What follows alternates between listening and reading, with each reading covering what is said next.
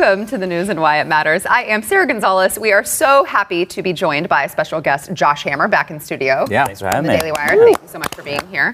Glenn, what was the top story for you? Top story for me is the effect of socialism on cities in America that are already starting to collapse, and nobody seems to notice. All right, Stu. We thought it was coming about 100,000 times, but we believe Joe Cella is tomorrow. The Get out of announcement here. of Joe Biden. Joe Cella. All right, we'll see. Josh. Yeah, so Ilhan Omar does it again. She does it again this week. A recently uncovered tweet about obtuse moral relativism, to put it mildly, about Black Hawk Down, blaming American soldiers for taking Somali lives. Just totally abhorrent. So she does it again. A lot to get into there. It's almost as if she doesn't actually love America. It's almost like that. But we'll get into that. First, we want to thank our sponsor, Relief Factor. So we here at Blaze TV are really thankful for Relief Factor because it makes Glenn tolerable to work with. That's so sad, isn't it? Really, though, when you're in pain, it affects every single part of your life. Absolutely everything. Yes. Pat used to be really, really fun to hang out with. He is. He just, he's also in the middle of laughing. He just grimaces. Yeah, he just like is in excruciating pain. We both go to the same pain doctor and the same back doctor, and the pain doctor's like, I don't know how that guy even walks. I'm like, wow, you see bad stuff too. I have gotten out of pain. A lot of my pain has been relieved by Relief Factor. The day-to-day stuff that I just couldn't take it anymore. And Relief Factor helped me. It reduces the inflammation. It is it's all natural, done by doctors. They know what they're doing. And it has 4 key ingredients, and all it does is just help your body fight the inflammation, and that's really what causes our pain and so many other problems in our body. So try it for 3 weeks. If it doesn't work, you're out $20. But if it does work, you have your life back. And 70% of the people who try it, it works, and they go on to order more month after month. It's Relief Factor, relieffactor.com. Glenn, you said socialism is already collapsing cities here in the United States. No one's listening. I mean, we don't necessarily say, oh, San Francisco, it's a socialist city. We just say it's San Francisco. And we all know, okay, it's San Francisco. I grew up in Seattle, in the Seattle area. Seattle is one of the most beautiful cities in America. So is San Francisco, but it's San Francisco. Yeah. Seattle has taken this mad Marxist left, and it is just devouring itself. And there's a very brave documentary that was put on television by KOMO-TV. It was a local documentary called Seattle is Dying. And I watched it. A friend of mine in Seattle sent it to me and said, you've got to watch this documentary. This is crazy, Glenn, what's going on up here. I had no idea how bad it was. And I'm watching it, seeing a city that I loved, and I know the street corners that they're on, and I'm like, that used to be the nicest street corner. Oh, it still is the nicest street corner? And that's what's happening? We tried to get the people on, and they wouldn't come on. The documentary filmmakers didn't want to come on. I don't know why, but I assume it's because it took enough bravery to go on television in Seattle and say, this doesn't work. They don't need to rub salt in the wounds by going nationally and say that. What's happening there is a hostile takeover by Marxist radicals. If you want to see what America will be like, the beginnings of first term of a socialist Democrat in the Oval Office, if you want to see what it'll be like, look to Seattle. You want to see how the government will respond to you, look to Seattle. Let me play 2 clips for you. This one is first, where these constituents go to the Seattle City Council and they're saying, look, we have drugs on our streets. Our children are not safe. Our houses are being broken into. We can't do business here anymore. You got to help us. I want you to watch the response of the council. Watch what they say and do. Will you manage these camps and will you enforce the law? There has evolved a profound disconnect, and rarely has it been more vividly laid out than in this exchange. If property crime is committed, violence is committed, you need to call 911 and the police. You've lost all credibility when you say You said 2 words. You said call 911. Do you understand that the police have told us to vote you all out so that they can do their jobs? And you're telling us to call 911? You're smiling. You think it's funny? You think it's funny the way we're living? The police are quitting. The police officers are walking off the job saying, I can't do it anymore. This doesn't make sense. What they want us to do is not police. And this documentary, because it's made in such a progressive area, I thought it was really remarkable. Did you notice this tone when you watched it? How they kept expressing, this is not compassion. Because they're talking to these bleeding heart progressives and these Marxists who are not connected to reality, that are all saying, but we have to do the right thing. We have to care about people. And so this documentary, all the way through it, keeps saying, this is not something that is good for people. This is not helping people on the street. But they ignore the people who actually are paying the taxes and are living there. They only seem to care about the people that are living on the streets. And they are taking advantage of the system because there is no law anymore that they enforce. I want you to watch one more exchange with the city council. If you think that was an isolated incident, watch how the Seattle City Council completely dismisses this man and rubs his face in his smallness. Watch. Good afternoon. Afternoon. Before you start the clock, could you stop it for a second? It's real discouraging to come up here and see all the heads down. It's like, Sir, you're on a 2-minute timer here, so let's go. You're on a 2-minute timer. Could you start it over, please? No, we're not going to. Just go ahead. So it was unreasonable for you to ask that people look up and give me their attention? Sir, you have 2 minutes. We're all looking at you. You have 2 minutes. Now you have 1 minute and 30 seconds. Last week, you limited speakers because of the number of speakers to 1 minute each, but you allowed Pramila Jayapal to speak as long as she wanted to. It was 4 or 5 minutes. And it reminded me of George Orwell's famous saying from Animal Farm about how all animals are equal, but some animals are more equal than others. Mm-hmm. And that's how I feel like I'm being treated now, just because I was kind of asking for your attention. Like, I immediately got a hostile response back from you. I don't understand that. So you don't ever respond to citizens, or what's... I do, sir, but you have 2 minutes for public comment to the agenda items. That woman's well, on it's all on tape, and I think it's a pretty sad commentary. That you think that asking for you guys to look up off of your computers and give attention during this short period of time was an unreasonable thing. I really feel bad about that. Thank you. Now listen to that guy. He's not a troublemaker. He's just saying, can you guys show some humanity here? This is what happens. If a business was run like Seattle is being run, if we talked to a guy today who runs a cemetery, drugs, people living in the cemetery, selling drugs, prostitution in the cemetery, cost him $200,000 last year just to repair and keep this cemetery, okay.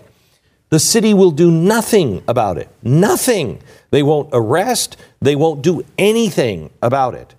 Now, if you had a business that was supposed to protect this cemetery, this sacred spot, and they didn't do it, you would have the ability to go to the press, and the press would expose that company as being lousy. Here, you can't go to the press because they're in on it. You can't go to the police because they can't do anything about it. And your last stop is the government, and that's the way they treat you.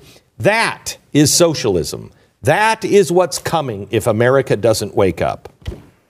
It's, the documentary is really worth your time because it's really just foreshadowing what every other city in America is about to be going through if we keep going down this road. Well, can I just interject for a second? Here in Dallas County, we just talked about this the other day. We're now not prosecuting people for theft of less than $750. Incredible. It's the same thing. Did you hear the governor on my show? Yeah. He was pissed. Yeah. He was pissed. And it's amazing because it's like the reverse of like a Giuliani approach, right? Where Giuliani went in and hey, let's get rid of these pesky crimes that annoy people every day. Broken windows theory. Yeah, the broken windows theory. They're actually doing the opposite here. They're just like, well, for our so we can have our social justice points with our friends, we'll go out there and let everyone do whatever they want. They're not letting the police enforce the law. There's a story in there about a guy who is out in front of the courthouse selling methamphetamine.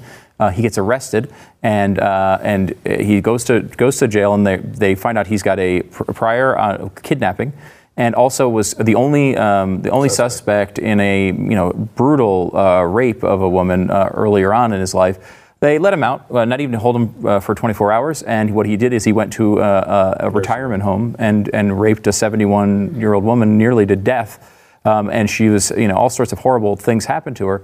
And this is very much, that's the worst case scenario, but it's very much run of the mill that these things happen. They get released all the time. They have records of people who've been, arrested 50, 60, 70, 80, 90 times for the same types of things. And they just get released back onto the street. And I think you're right, Glenn. The biggest point in the whole thing was this is not how is this a compassionate side to allow people to live like this? The guy who is in one scene, he's in a trash can. He's clearly out of his mind. It legitimately looks like Reno 911 thing. It's it looks like comedy almost, but it's not. And they spend so much time trying to coax him out of the trash can, and he's biting them and spitting on them, biting himself. It's crazy, okay? They spend all this time to get this guy out. He's done it before, and he's taken in, and they immediately release him. He goes back on the streets. He's now he's like a meth user. He's now stealing, and they have him on tape, proud of stealing. He's like, yeah, this is great, and I've been arrested. How many times did he say? I've been arrested over and over and again in Seattle, and I broke them. I now have broken the system. They don't dare arrest me. Yeah, I'm stealing now. No big deal. Josh, last word. It wasn't just in Portland last month that Andy Ngo from Twitter had all those videos of Antifa taking over downtown traffic and the police were just nowhere to be. It was just in Portland, right? So something's going on there in the Pacific Northwest. I've actually never even been to Oregon or Washington State, so I can't tell you what's in the water personally, but something's clearly going on up there. But it seems to me, and Stu's talking about compassion, how the compassion crowd oftentimes gets the exact opposite of what they intend. I kind of analogize that to immigration, right? I mean, we have an unprecedented crisis at our southern border right now. The numbers are astronomical. CBP just this week said that in the Rio Grande Valley sector, most traffic sector, we've already had more apprehensions in fiscal year 2019 through the first 7 months than the entire fiscal year 2018. It's unprecedented. We are in uncharted waters right now. But the compassion crowd, the people who are trying to get catch and release, who are trying to eliminate these detention centers, who are trying to tell everyone from the Northern Triangle of Guatemala, El Salvador, and Honduras to come on up, what they're doing is they're aiding and abetting these anti-compassionate human trafficking rings, the cartels. They're inciting violence along the border. So the Amnesty Open Borders crowd is a great example, I think, of how this compassion mindset oftentimes leads to the exact opposite of that. Yeah. All right, back in a minute. So true.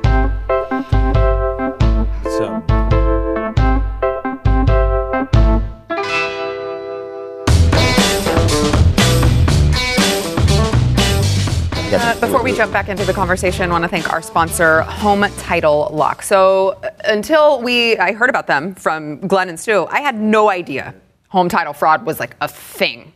I had no idea. Yeah, one of the fastest growing crimes in America. It's insane. Which is insane. And what's crazy is when I met with the FBI guy, and I'm like, yeah, but my house. And he's like, oh, no, he knew everything about my house. And he's like, no.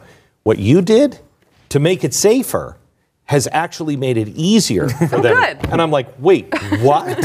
I mean, it's crazy how easy it is to steal somebody's title.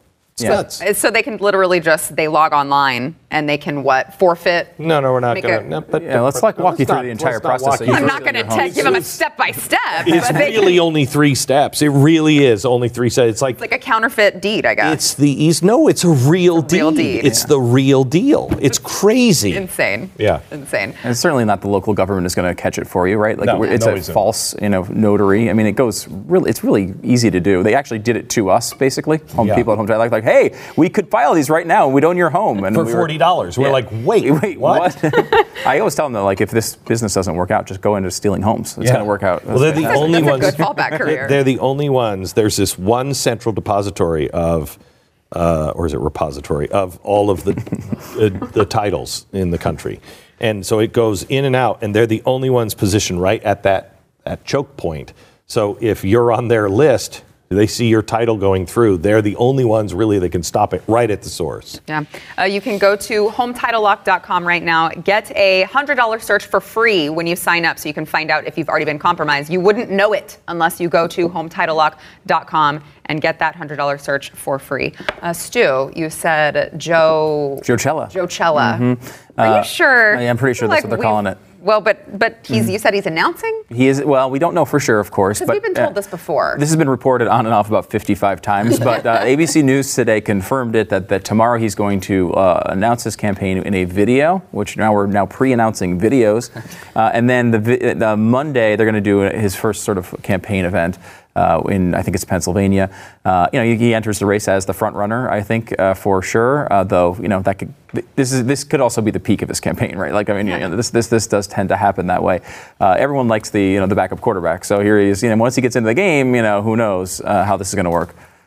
I would be fascinated to hear your take on how Joe's going to fare.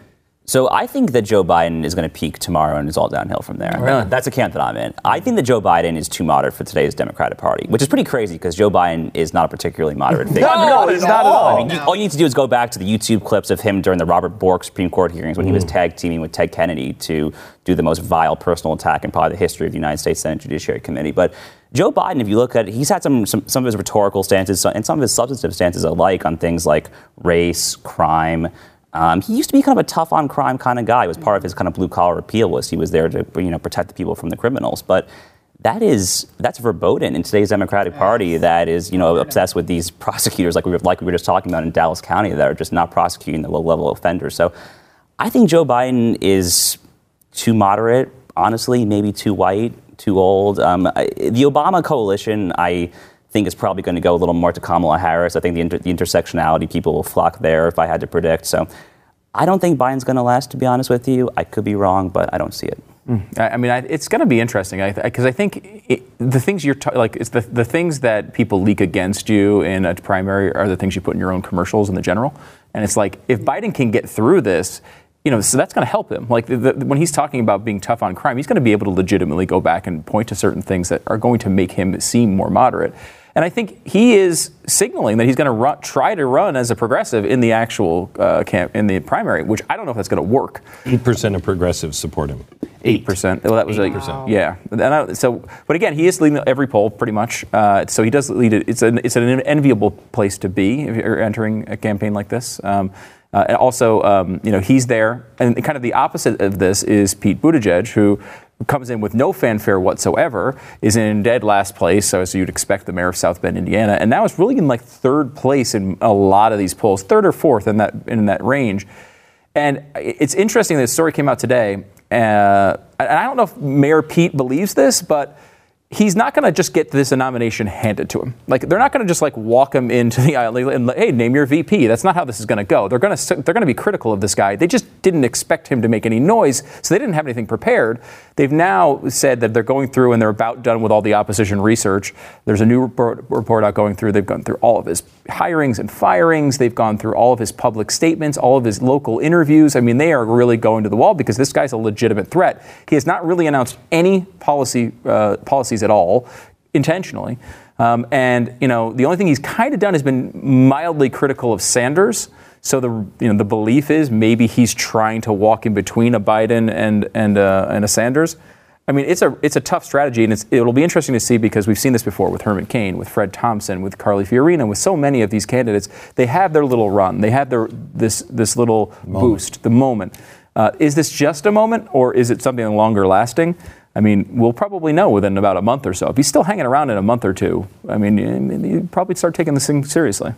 I do think also with Biden, it'll be interesting to see the two different factions, right? Because you've got the socialist faction and then you've got the moderate, right? You can call it that. Mm-hmm.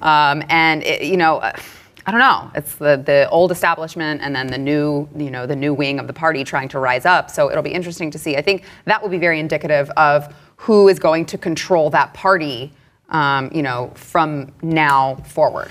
Let's say Barack Obama, not in policy, just in name, changes to a Republican, and Donald Trump dies, and everybody dies, and they're like, we got to have somebody, and it's Barack Obama is going to be the replacement for Donald Trump, and he's running.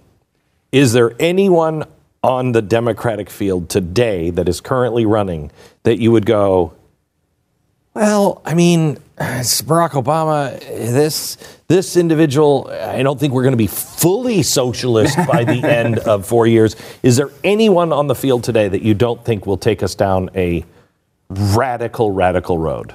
I mean, Biden's the only one who's even close, right? I mean, and that's a sad state of affairs, right? Because that's a sad state of affairs to say Biden would be the only one that's close, because he's not moderate, but he is by today's standards. When he ran with Obama, they were 1-2 as far as the most liberal senators in the Senate. I mean, I don't remember what order the order was, but they were 1-2. This is not a guy who's a moderate, and I don't.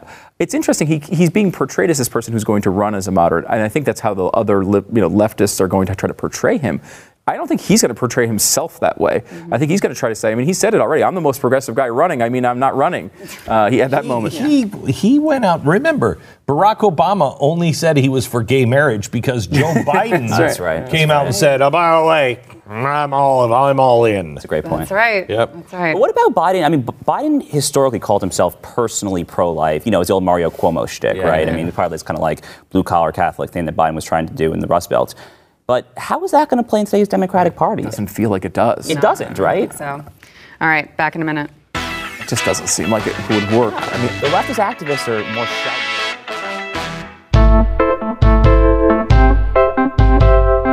A few weeks ago, I tweeted out a joke about a ridiculous wooden fork I got at the mall while out with my family. I said I was just given a crappy wooden fork to eat chicken with, and I want to tell you it really is. It's terribly crappy. And I want to remind everyone, this is the stupid future AOC wants for us, of course, referring to the Green New Deal. Today, that tweet was resurrected by a Salon.com writer who, of course, alerted all of her rabid climate change catastrophists who immediately attacked me. Some people told me to try stabbing myself with the fork. Some insulted my manicure as if it would be insulting to point out that busy working mothers don't always have time to go to the nail salon. Others called me the C word, but they didn't stop there. One of these cult members, whose name I do know, but I won't share on air, took the time and energy to find my personal private email address and other personal information about me and send me the following emails. One of them, if you want to tweet out nonsense, keep doing it. We'll roast the F out of you all day, dumb A white girl posing when she just a basic white girl. Great grammar. The next email, he uses my legal last name, which he clearly went to great lengths to find. It says, who's Sarah? And it lists my legal name. Or do you have a fake last name to sound less white? Now, this is a name I do not use publicly in order to keep my family life separate and protected from my public life and career. He then tweeted out my legal last name as a means to dox and intimidate me. Well, tough guy, allow me to answer you publicly, where the whole world can hear, because I'm not a cowardly little man who hides behind a fake email address, sending threatening emails to women with whom I disagree. Not that it matters to anyone other than you and the rest of the rabid left foaming at the mouth for some sort of intersectionality war, but my maiden name is Gonzalez. I was born Sarah Gonzalez. One of my grandparents came from Spain, the other from Mexico, and I'm terribly sorry if my skin isn't brown enough for you. And this is the exact reason I use my maiden name, because cultists like you will go to any length possible to silence those who do not think as you do, who do not do as you do, who are not sheep parroting the same tired talking points from the left. And if you think for 1 second you're going to intimidate me into shutting up, you are dead wrong. People like you are the reason I do what I do. You are the reason that I work tirelessly to remind people of truth and facts and history, by the way, all of which are on my side. So you can continue stalking me and violating my privacy if you'd like, but I'd like to remind you that I live in Texas and we carry. Thanks for watching. We'll see you in overtime. Very good. Good job. That was awesome. And I want to rant like that on wooden forks. I mean, I'd like to. Up next, enjoy bonus overtime content from the news and why it matters. Available exclusively for podcast listeners and Blaze TV subscribers. Not a subscriber? Start your free trial at blazetv.com.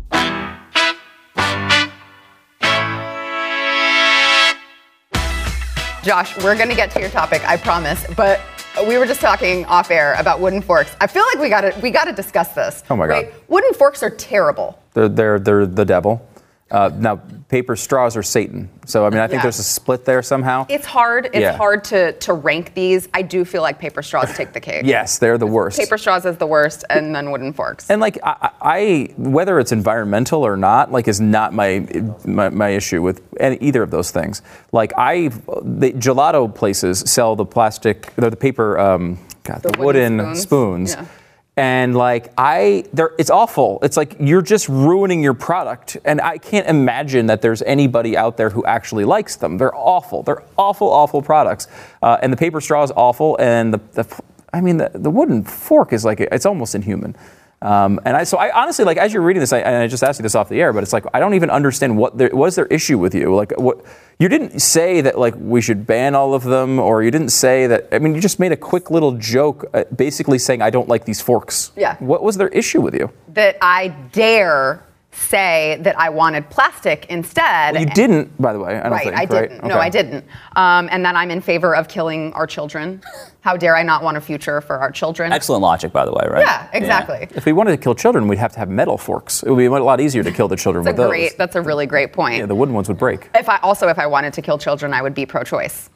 That is an interesting observation that I don't know that they thought of. But the wooden forks. Let me just explain. I don't know if they can go back to the picture in my tweet. It's not pointy. Right. They're not pointy. Like the point of a fork. The tongs. The point of a fork is for you to be able to stab something. They're also not deep enough, I would say, on that. Not deep like enough they at need to all. be deeper, so you can get deeper into the food and like pick it up, right? Right. Like you're just like taking the little edge of the food. Yes. This is I am totally with you on this, by the way. This is I've never agreed with you more.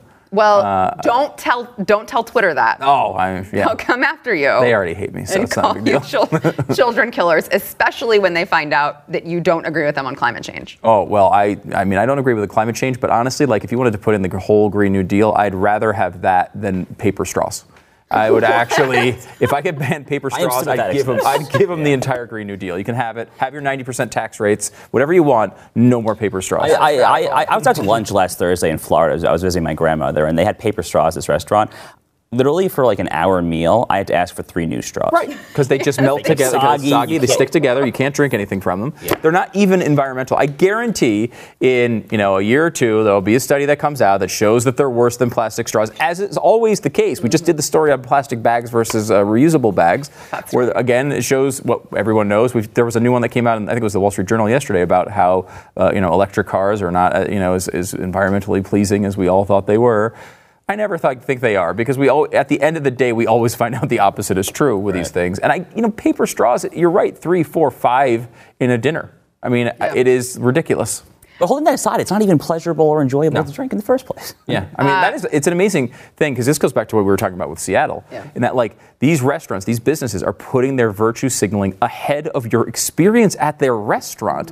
Like they're actually saying, look, we all, like any legit environmentalist, and there are some who legitimately believe this, and you could tell who they are when they argue for nuclear power. That's about the time you could tell they're actually a legitimate environmentalist. Great point. But like when they will tell you, anyone will tell you that there's no way that the difference between a plastic to a paper straw makes any difference to the environment. There is literally no detectable difference at all. Yeah, you could say, well, they biodegrade. But I mean, again, this is a large place with a lot of stuff going on. It's going to make no difference to the end game when it comes to the environment. It's all about virtue. It's all about saying, I'm a good person. See, I gave you this straw. And it's supposed to make you as a customer say, well, you know what?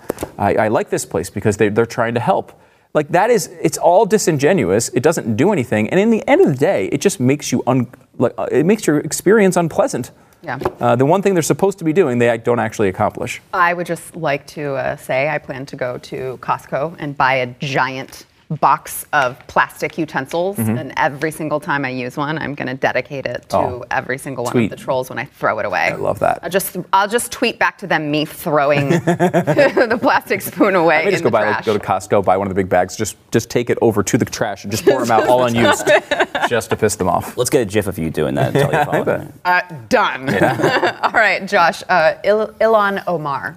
Yeah, so patriotic. She's done it. She's done it again, right? Oh, yeah. Such patriotism, such love of America. Yeah. So Ilhan Omar, the litany of what she's done obviously does not need to be repeated. Most recently, of course, was the 9/11 thing. Some people did something. The video from CARE. First of all, by the way, she also botched the year that CARE was founded. She made it sound like CARE was founded after 9/11, 2001. When you say she botched it, I mean, do you think it was intentional? Probably. I mean, because it makes CARE out to be much more sympathetic than it obviously is. She's clearly very familiar with CARE. She's very familiar because of her work with them. So I feel like that was just kind of a purposeful. Fair enough. Yeah. Yeah. So we had that, and then of course we had this other video uncovered from like 2013, talking to some interviewer about how when she was in college, the professor would say like Al Qaeda, like Al Qaeda, like the same way that they would say like England or America. Like no, these two things are not the same thing as one another. One is the greatest country in the history of Western civilization. One committed the greatest jihad attack in the history of our entire country. So not the same thing, but she's done. It's slight difference, only small. But she's done it yet again this week. So earlier this week, the Investigative Project on Terrorism, which is a pretty indispensable website that a lot of people haven't really heard much about. They were huge in covering the 2008 Holy Land Foundation trial, which was actually right here in the Dallas area. It was the largest terror financing trial in the history of the United States government. CARE was actually founded to be an unindicted co-conspirator in that trial. You've got to get that exactly right because they're very litigious. So you've got to make sure you say unindicted co-conspirator. Yeah. But anyway, so the Investigative Project on Terrorism unearthed this tweet from October 2017. The tweet was a little over a month, if I recall, right after Ilhan Omar herself, then a state representative who, at the time, she met at the United Nations with Recep Tayyip Erdogan, the dictator of Turkey, who is the #1 jailer of journalists in the entire world. He has made Turkey far from the Ataturk-founded secular country that it was. He's made it probably the #1 sponsor of the Muslim Brotherhood and Hamas. And less than a month after that, she found some tweet about Black Hawk Down, the famous 1993 battle in Mogadishu, which is where Ilhan Omar is from. And the tweet was talking about how the 19 Americans paid the ultimate price. They gave their life in this very courageous mission. And Ilhan Omar basically quote tweets the tweet and says, well, what about the American crimes on the Somalis? # not today, Satan. Forgets to also mention that thousands of Somalis killed by the American forces that day. Thousands? Thousands. So hold aside the factual inaccuracy and focus on the just beyond obtuse moral relativism going on here, okay? Tucker Carlson last night, I thought, had a good segment on this. Tucker is very skeptical of foreign engagements, but even Tucker last night was talking about how Black Hawk Down, the Battle of Mogadishu, was not like a prolonged nation-building, democracy promotion crusade. It was not like Iraq. It was very different. It was a 24 to 36-hour targeted humanitarian mission, and we probably saved hundreds of thousands of Somali lives by getting rid of a vicious warlord. 19 Americans paid the ultimate price there. And Ilhan Omar is talking about how Americans killed, in her bizarrely afactual estimation, thousands of Somalis. It's the same person who's downplaying Al-Qaeda, who's downplaying 9/11. So I don't think it's unfair in the slightest to ask if this woman has America's best interests at heart. I mean, legitimately, I don't want to sound like Alex Jones here, but I legitimately am like, is she a plant? Like, for real? First the wooden forks, now this. I mean, yes, this is, we're just going off the wires in overtime. But I mean, seriously, and I know that, I know her district, she represents her district, but I also read something, it may have been at the Daily Wire, that her district is like the largest amount of... It's the biggest Somali community in the United States. Okay. Yeah, so Ilhan Omar, I was actually talking with my friend Jessica Kelly about this on the radio last night. Ilhan Omar is very much a symptom and not a cause of the actual problem. What we actually have as the underlying problem here is an immigration problem where we're bringing in large swaths of largely unvetted immigrants from countries like Somalia that have like a 95+% female genital mutilation rate, that don't share our values in the slightest, and we're not focused enough on assimilation, right? And her district, she replaced Keith Ellison, who obviously goes back with Louis Farrakhan, the Nation of Islam. So, yeah, it's a D+26 district. It's a far-left district with a huge Somali population, and we've got to be very careful when we're bringing in these mass numbers of immigrants from the third world that we're very carefully attuned to assimilation, because we're currently just not doing that. Yeah. Stu, you want to jump in? Yeah, I'm amazed by Omar because I'm constantly told the same thing, which is Ilhan Omar and AOC and all the rest are just you may not agree with them, but they really they know how to use social media and they're brilliant. And it's like, well, I mean, yes, they get attention on social media, but it's usually because they're falling on their face, right? Like this is like, anyone can do that. Like, people like if you're doing a backdoor wrestling and jump off your roof and you land on your face, it'll get a lot of retweets. Like, does that mean you're good at social media? I don't even understand it. It's like, like Lindsay Lohan got a lot of followers when she was like having all of her issues, right? Like that wasn't something to praise. And like here we have a situation where those two in particular, but there's a few others that are constantly going online, constantly tweeting things that are factually inaccurate, that make them look stupid, like they don't know. And then they double down on it. Yeah, and they're critical of Trump, and I've been critical of Trump for these same types of things, and he does a lot of the same types of things. There's such a similarity there in stardom, right? Like AOC is just a star. Like, she's not smart. She doesn't know what she's doing. I mean, her popularity, she's not popular. Her polling is about 10 to 13 points underwater. But the fact is, that a freshman congresswoman can get 70% of people to have an opinion on her within a few months. Yeah. Is impressive, but impressive why? It's not impressive because she's some brainiac that's solving problems. She's just a constant, she's basically the guy in The Simpsons that Kelsey Grammer plays that walks in Sideshow Bob that walks around and hits another rake and it hits her in the face. I mean, it gets a lot of retweets, but I don't think it's not exactly a high-level skill. Yeah. So Brian Stelter, our good friend, Brian Stelter over at CNN, he found out that Trump, I guess, is skipping the White House Correspondents' Dinner. And I hate to let you guys know this, but it really hurt Brian Stelter's fifis. Watch. It's useful for White House aides to schmooze with reporters. Yeah. It's helpful for us to get to know our sources. There's some value in these sorts of festive events, but it is, as you said, another example of a tradition that's at least being put on pause during the Trump age. But look, it's yet another example of what we're seeing, this administration's attack against the media. It takes many forms. Yeah, one form is the president having a rally this Saturday instead of attending the dinner. I mean, I'm sorry. It's an attack on the media to not attend a dinner. Were you aware of this? We did. It's a giant attack. He is waging war on the media by not going there to a dinner. It's funny too. There's a legend. Who knows if it's actually true, though, that several years ago that Trump was at the Correspondents' Dinner and got blasted by the comedian there. Seth Meyers. Seth Meyers, right? And the story is that's when he kind of decided, I'm going to show these people and run for president. Whether it's 100% true, I don't know. I've read that too, though. But it's interesting. It could have been their fault, right? Like that event could have been the thing that this giant problem that they now have was created by. I mean, this goes back to, I think if Glenn were here, he would definitely yell the name Woodrow Wilson right now. Because if you go back, this is not a good thing. Like the idea that there's a schmoozing event with our politicians and the reporters, it was done intentionally by the White House. Go wrong. Right, to bring them in, to try to get them so they're friends and they're not doing the job of an opposition, an opposition party. They're supposed to be, so they're supposed to be, their role is, like, they're supposed to be adversarial. And you saw what happened with Obama. They're very adversarial now because they don't like Trump. But with Obama, I mean, we go back to the Iran deal. Ben Rhodes is out there. He's bragging about lying to them. He's bragging in public, in the media, about lying to these reporters and fooling them to say that the Iran deal did things it didn't do. That's the type of thing that happens when you encourage everybody to fraternize like that. It's really not a good thing. Yeah. The Obama administration also spied on journalists, lest we forget. I mean, they spied on the Associated Press. They spied on James Rosen at Fox News quite famously. Mm-hmm. So what this shows is that the media obviously have a double standard. They are not applying the same ethical standards to one administration, one political party that they like as opposed to another that they don't like. But I have two questions. One is, why this take 3 years? I mean, Trump probably should have done this in 2017, right? Yeah. The other thing is, will the media, if ever, learn to stop being so conceited and hoity-toity about itself? I think the answer is probably no. I think no. I think until but you look at their ratings. You would think that their ratings would be a wake-up call to them that they needed to. For CNN in particular. Yes, that they needed to maybe check themselves and figure out what they were doing and course correct, but they don't seem to be doing that. So I don't know when they get to the point where they would be able to see that.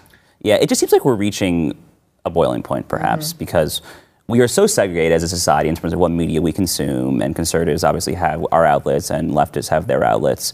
Might I say we have very good taste? For sure. But it seems to me unsustainable, right? Because the vast majority of the White House press corps is still centered to left-leaning publications. Even in a Republican administration where Trump is giving out press passes to a lot of outlets that Obama didn't, that press corps is still very hostile. And Trump is slowly building up, I think, political capital for a more sustained battle, if you will. I don't want to say war, but a battle of sorts against our very conceited media. And I think in a future Republican administration, we could just see lots of press credentials just stripped right away. I think we're getting to that point quickly. One last question. I know it's a difficult one. You may not be able to answer it, but is there a bigger wuss on television than Brian Stelter? If there is, I cannot think. I mean, Chris Hayes maybe in MSNBC, but maybe. I think Brian Stelter takes the cake. I'm a pretty big wuss, and I'm on television. That's true. Yeah, I mean, you got to put me in the mix, I think, for this one. That's true. Mm-hmm. I think it's a bizarre thing that we see here, because I mean it goes both ways too. Number one, this sort of the way the media is with Trump right now is bad for reporting, right? It's like they're constantly lying about him. They're constantly misrepresenting the things that he says. And I'm not the biggest Donald Trump fan in the world by any means, but they not only do they hate him, because they hate every Republican, they are obsessed with him. Yes. There's obsession and hate, and that intersection is where they live every single day, and it's not a good place. It's also shown, I think the Mueller report shows, it's not healthy for the president either. I mean, all of the things that he could be theoretically in trouble for here in the obstruction side of things, it wasn't him trying to obstruct justice, it was him trying to obstruct the press. And he constantly is lying all the time to them, and it's just that whole battle is just it's not productive for the United States, and that is how I deflected from the wuss conversation. Yeah, thank you. Mm-hmm. I appreciate that. I was about to beat Brian Stelter, and I didn't want that to be on camera. I mean, I did preface it with it was a difficult question. Yeah, it was. That's true. Yesterday's poll: which of the 2020 candidates at the CNN town hall do you think is the most reasonable? Again, I feel like it's just this. Out of those options, this is dangerous, though. I mean, look at that. I mean, 69%. Again, this is his. Sorry, yeah, go ahead. I know you're saying this. No, six for the podcast listeners. 69% Mayor Pete, 15% Bernie, 8% Kamala, and 8% Elizabeth Warren. That's interesting. I mean, Buttigieg has that vibe. He has a vibe of if he can maintain it. Although I did hear him today. Because, you're starting to get to the point now, we've heard him enough, and you start to hear these annoying things. This happens with every candidate with me. But today, he's like, you know what? When I decided that I was going to run for president, 37 years old, mayor of South Bend, it was well beyond bold. Are you calling your own decision beyond bold? What? Who does that? No, other people can say that about you. You're not supposed to call your own bravery and shine a light on that. Oh, it's really irritating. That's like when Robert Francis said that his donation, his contribution to society was immeasurable because he decided to run for office. Well, when something is invisible, it is immeasurable. Well said. That's a great point. Today's poll: should the 2020 census include a citizenship question? Interesting question. Let us know what you think at The Blaze's Twitter. What do you think, Stu? I don't see why it is a big deal at all. If they're like, well, people might not answer it. Well, it's supposed to be measuring. I mean, it doesn't. You can say no, and your census still counts. The case against it, and Josh is the perfect person to talk to this because you probably know the details a hell of a lot better than I do. But because Josh is illegal? Yeah, no, I don't think so. I think he might be very steeped in the law. But I mean, the idea is the Constitution says persons. It doesn't say citizens when you're counting people in the census. Therefore, you shouldn't have this question. But it's like, well, no. I mean, non-citizens are supposed to answer it. Yeah. They're just supposed to say no. Right. And I get that there will be some percentage of people that will not check that box because they're nervous about it or whatever. But I mean, that's probably the case anyway now without the citizenship question, right? If you're an illegal immigrant, you're probably like, do I want to turn this form into the government, right? Yeah. Of course not. Exactly. Josh. Dissuading people who might be inclined to lie or misrepresent themselves from answering in the first place, it's just not a very compelling argument against this. The government has a very compelling interest in understanding why citizenship ought to be there. I mean, they should know not just how many persons are in there, no matter what the constitutional text says. There are all sorts of federal government programs that depend not just on persons, but on the number of citizens. And it's a perfectly reasonable thing for the government to want to know. My big thing about this case is I can't for the life of me understand how we got to the point where this case is even in the federal judicial system. This really is not a justiciable issue in my mind. This is a purely political issue. I can't think of a single litigant who ought to have proper standing under Article 3 of the Constitution to actually bring this lawsuit. Daniel Horowitz of Blaze Media talks about this all the time. This case should never be in the federal court system. Okay, it really, and the fact that it's probably going to be a 5-4 decision is just frightening, to say the least. But that's and with Roberts, who knows which way that 5-4 goes these days? I don't even know. All right, let us know what you think at The Blaze's Twitter. That is at The Blaze. Josh, thanks for coming back. It's a pleasure to be here. Yeah, we'll have to have you back soon. You're gonna be around. You got it. All right, perfect. See you guys tomorrow. I'll be interested to hear. Thanks for listening to the news and why it matters. We hope you enjoyed the podcast. If you'd like to watch the program, become a Blaze TV subscriber and start your free trial now at blazetv.com.